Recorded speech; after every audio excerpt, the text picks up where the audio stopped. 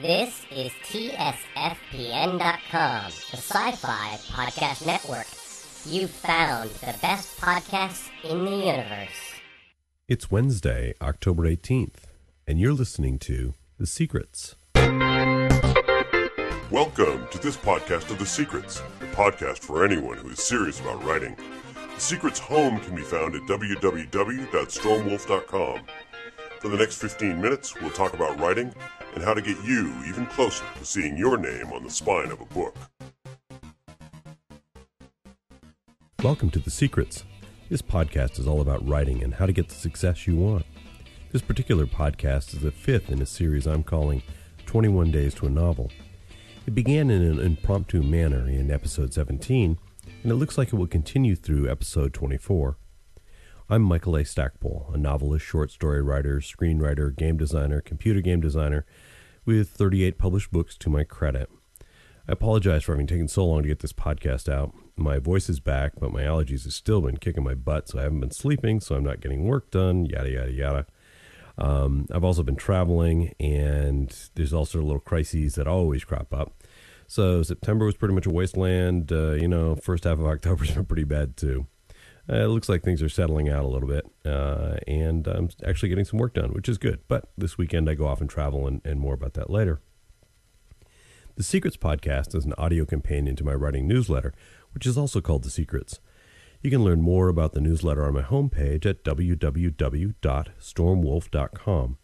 Download a sample issue and decide whether it's worth $1 an issue to focus your writing on success. Issue 61 just came out, 61 or 62? 62. It's all about time management, which of course, obviously I need a lot of work on.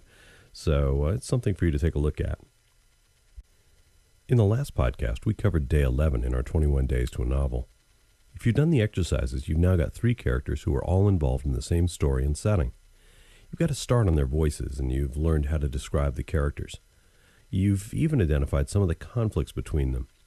We're going to tackle conflicts a bit later on, but first we need to worry about their world and how they interact with it. To recap, for the purposes of these podcasts, my characters are Harry, a mid-40s drunk who's trying to dry out, is playing the guitar as a hobby, and who's in love with Nicole. Nicole is a hot 23-year-old singer who used to be from a well-to-do family, but after her father was caught in a bank swindle, went to prison, and died, she's fallen on hard times. Still, she dreams of making it big in the world of entertainment and sings with Harry accompanying her. Lastly, we have Pete, a somewhat mysterious figure who hangs out and helps Nicole. There are rumors he's been to jail, but nobody knows anything solid. Concerning worlds, I recently made a discovery which I chronicled in the Secrets newsletter. Worlds really need to be treated as if they are characters in the story. The reason for this is simple. They are characters in the story. Ideally, they will act upon characters and be acted upon by them. The world will change as the characters do. One of the reasons this idea may seem alien to you is because the world is so much bigger a thing than a character. That's reality, however. In fiction, it's an illusion. Since the reader experiences the world via characters and their interaction with the world really isn't that big. Moreover, the impact a character has on the world is measured by changes it causes in the world. If the characters fight in an ultimate good versus evil conflict, the world is forever changed by what they do. Similarly, events that change the world will act on the characters. You'll see how this works as we go along, but day 12 requires us to lay down some baseline material so we can root our characters in the world. The big mistake I made with the first draft of A Secret Atlas was that I had insufficiently rooted the characters.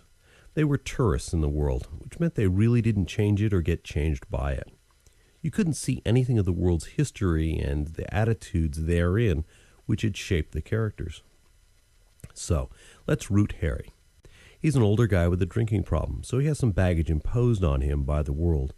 Most folks aren't going to think much of him being a heavy drinker. Other folks will encourage him to drink, either for the amusement value or so they can drink as well. After all, you're only really drunk if you drink alone. See, that's one of those world-imposed attitudes that will have an effect on someone. Trying to avoid the label of drunk, Harry might only drink in bars. This way he knows he's not a drunk. He also clings to weekends when he hasn't touched a drop just to prove he can quit any time. Harry also has to deal with this whole May-December romance thing. Sure, Michael Douglas and Harrison Ford can hang around with women half their age, but such is the privilege of fame, or so many people would have you believe. People will consider Harry a cradle robber, or consider Nicole to be a trophy wife, or a midlife crisis. There will be those who tell Harry that Nicole is so far out of his league that he shouldn't even dream of getting close to her. Society's negative opinion of such a liaison might be tempered by kindly souls celebrating love and encouraging him. You should definitely see where this is heading. Harry, because of the norms suggested by society, will act and react in certain ways. If we set this story in the 1950s, made Harry black and Nicole white, we'd have a whole new overlay of opinions and troubles to help shape the characters. So, for day 12, you want to look at your characters and find those things in their lives that are part and parcel of the world. You need to root your characters in the world. Once you do this, you might have to nudge at their descriptions and characterizations. And that's okay. These things are made to be changed. Chances are you've been thinking something was wrong and made little changes, as you were going along so far, or you will certainly see that as you're writing the story and make changes. Looking at things now, however, you can save yourself a chunk of revision of your manuscript later. So think about the characters, root them in the world, and make little changes. Day 13 brings us another look at your world. You've looked at the elements that have shaped your characters. Now you need to look at the forces in the world that will help or hinder the characters from attaining their goals or help them succumb to their fears. This is where you look at the world as a demolition derby. What is in the world that is going to slow them down, and you identify the forces that will help them get past crises. In other words, think of the world as a hostile audience. Maybe there's a few helpers in there, but generally, what is it going to do to tear at them? What is it going to do to throw problems in their way? In Nicole, for example, we have a talented singer who was once from a well-to-do family. She's fallen from on high, and the world does have a tendency to want to keep those who've fallen down.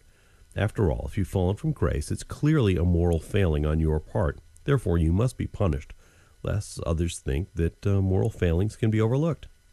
This attitude is very prevalent and can result in active discrimination or passive discrimination. A friend could refuse to hire Nicole to sing in a venue because, quote, "we don't allow your kind here," end quote, or could just turn a blind eye to her when she's in trouble. People deciding they don't want to get involved is a problem of passive discrimination that can do a lot of damage. On the other side, the world does seem to have a thing for stories of redemption. Do something wrong, pop yourself into rehab, and you emerge to be embraced by others as now being whole and healed. And folks do like an underdog. If you couple that with the public's appetite for talent shows where someone can go from poverty and obscurity to stardom, you have powerful forces working on Nicole. We could decide, for example, that she auditions for a local American Idol type show, and she does very well with Harry accompanying her. She gets a lot of attention, and one of the officials with the show comes to her and tells her that she'll be the grand prize winner if she sleeps with him, or if she ditches Harry.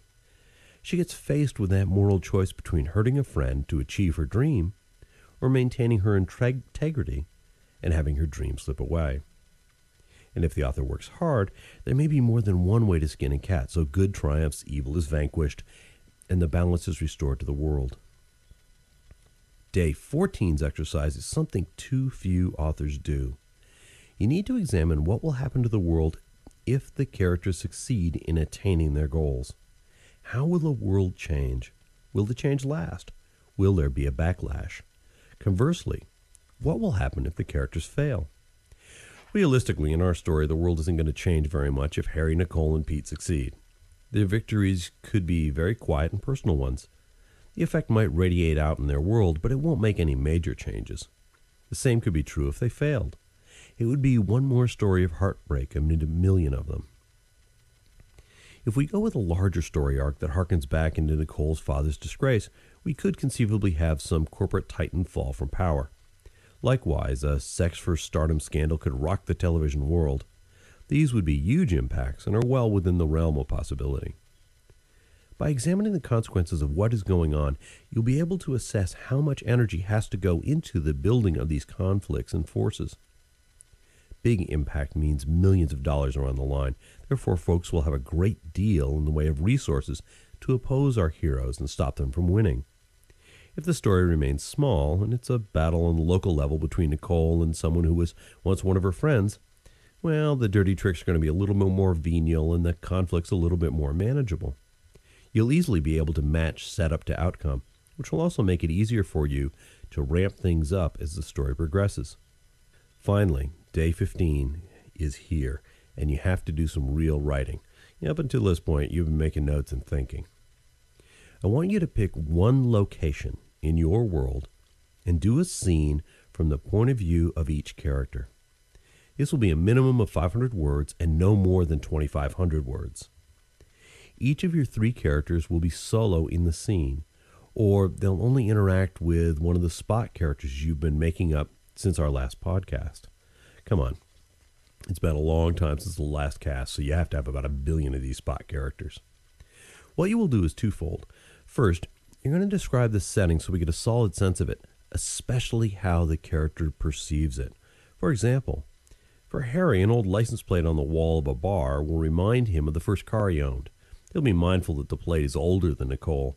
He'll think on a lot of things that will reflect on his attitude, what he thinks about the world, his internal sense of his place, and all the things that have shaped him. By way of contrast, when Nicole is in the same setting, she'll see the license plate and think of it as being delightfully retro.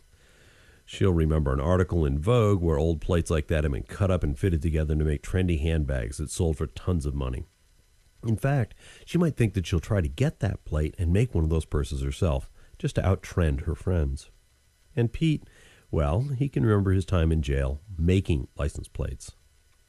The point is to see the world from each character's point of view. You'll be describing the same place, but it will look different to all of them. You'll also be showing how their lives have shaped their vision of the world. You can even have them think about the difficulties they will have in attaining their dreams. One of the other things that you might want to do, and you can get extra credit here, is you can write a solo scene for each of the characters with them in their own sanctuary, whether it's their little apartment or the place where they feel safe or anything like that, a place where they go and feel comfortable and good. That also can reveal a lot about a character, so you may want to do that.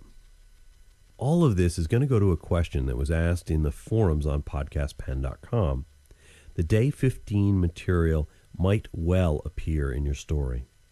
The reason I want it relatively short is so that you could use it as the start of a chapter and then inject someone else and power through the end of a chapter. 500 words is just about 2 pages, and you should be able to do that without breaking much of a sweat. Okay, do that and you'll be a long way toward getting the novel going. The next episode is going to cover a single day's exercise. It'll deal with conflict. So, get going in these 4 days. Build up your world, set up your arena, and you'll have the place where your story is going to play out. Once you have that going, a little fine-tuning, and you will be set. This is Michael A. Stackpole for The Secrets. Thanks for listening. Don't forget to visit www.stormwolf.com to get your sample issues of The Secrets. My latest book, Cartomancy, came out in February, in case you missed it, and is the sequel to A Secret Atlas, in case you missed that. The podcast also has a discussion forum at www.tsfpn.com or podcastpen.com. Please feel free to come over there and ask questions and participate in the discussions about writing. Share your work and the exercises with other writers. The next podcast will be the 6th in this series, and we'll deal with day 16. And that's when we're going to be doing, as I said before, a lot of conflict. It's a little housekeeping stuff here. First of all, I was very pleased and proud to have The Secrets honored as the very first Parsec Podcast Award winner in the category of writing-related podcasts. The Secrets edged out 2 writing podcasts by Holly Lyle and T. Morris, so you know the competition was stiff. My thanks to the judges who had a tough job of picking from among those shows. The Parsec Awards were handed out at DragonCon in Atlanta this year. The podcasting track, which was put together by Derek and Swoopy from the Skepticality podcast, was a resounding success. You'll definitely want to think about attending DragonCon next year. In other cool news, The Dark Glory War went back to print in October. And given that the book is 6 years old, this is fairly remarkable. Thanks for buying it, and remember, it does make a great holiday gift. Also, this weekend, I will be at UberCon in Secaucus, New Jersey. It's being held from the 20th through 22nd of October. If you go to www.ubercon, which is ubercon.com, you can get details there. I'll actually be presenting a live workshop that will cover the entire 21 days to a novel program. So you'll get the stuff that you'll be hearing in future podcasts. You'll also be able to participate in a few other writing seminars, some gaming-related seminars, and my always popular Gaming and Satanism seminar. I hope to see a bunch of you there. Come in and say hi. The following weekend here in Tempe, Arizona, which would be 27, 28, 29 of October, I will be attending the International Horror and Science Fiction Film Festival. My screenwriting partner, Brian Polito, is the festival director, and this is the second year that I've put together the science fiction program. If you head to www.horrorsci-fi.com, you can see the schedule. We've got some great film programs lined up. If you're in the area, come on over, bring friends, wear costumes. This podcast is copyright 2006 by Michael A. Stackpole. I'll be back, hopefully sooner than later, with more about writing with words. Until then, work on these exercises, keep going, and good luck with your writing.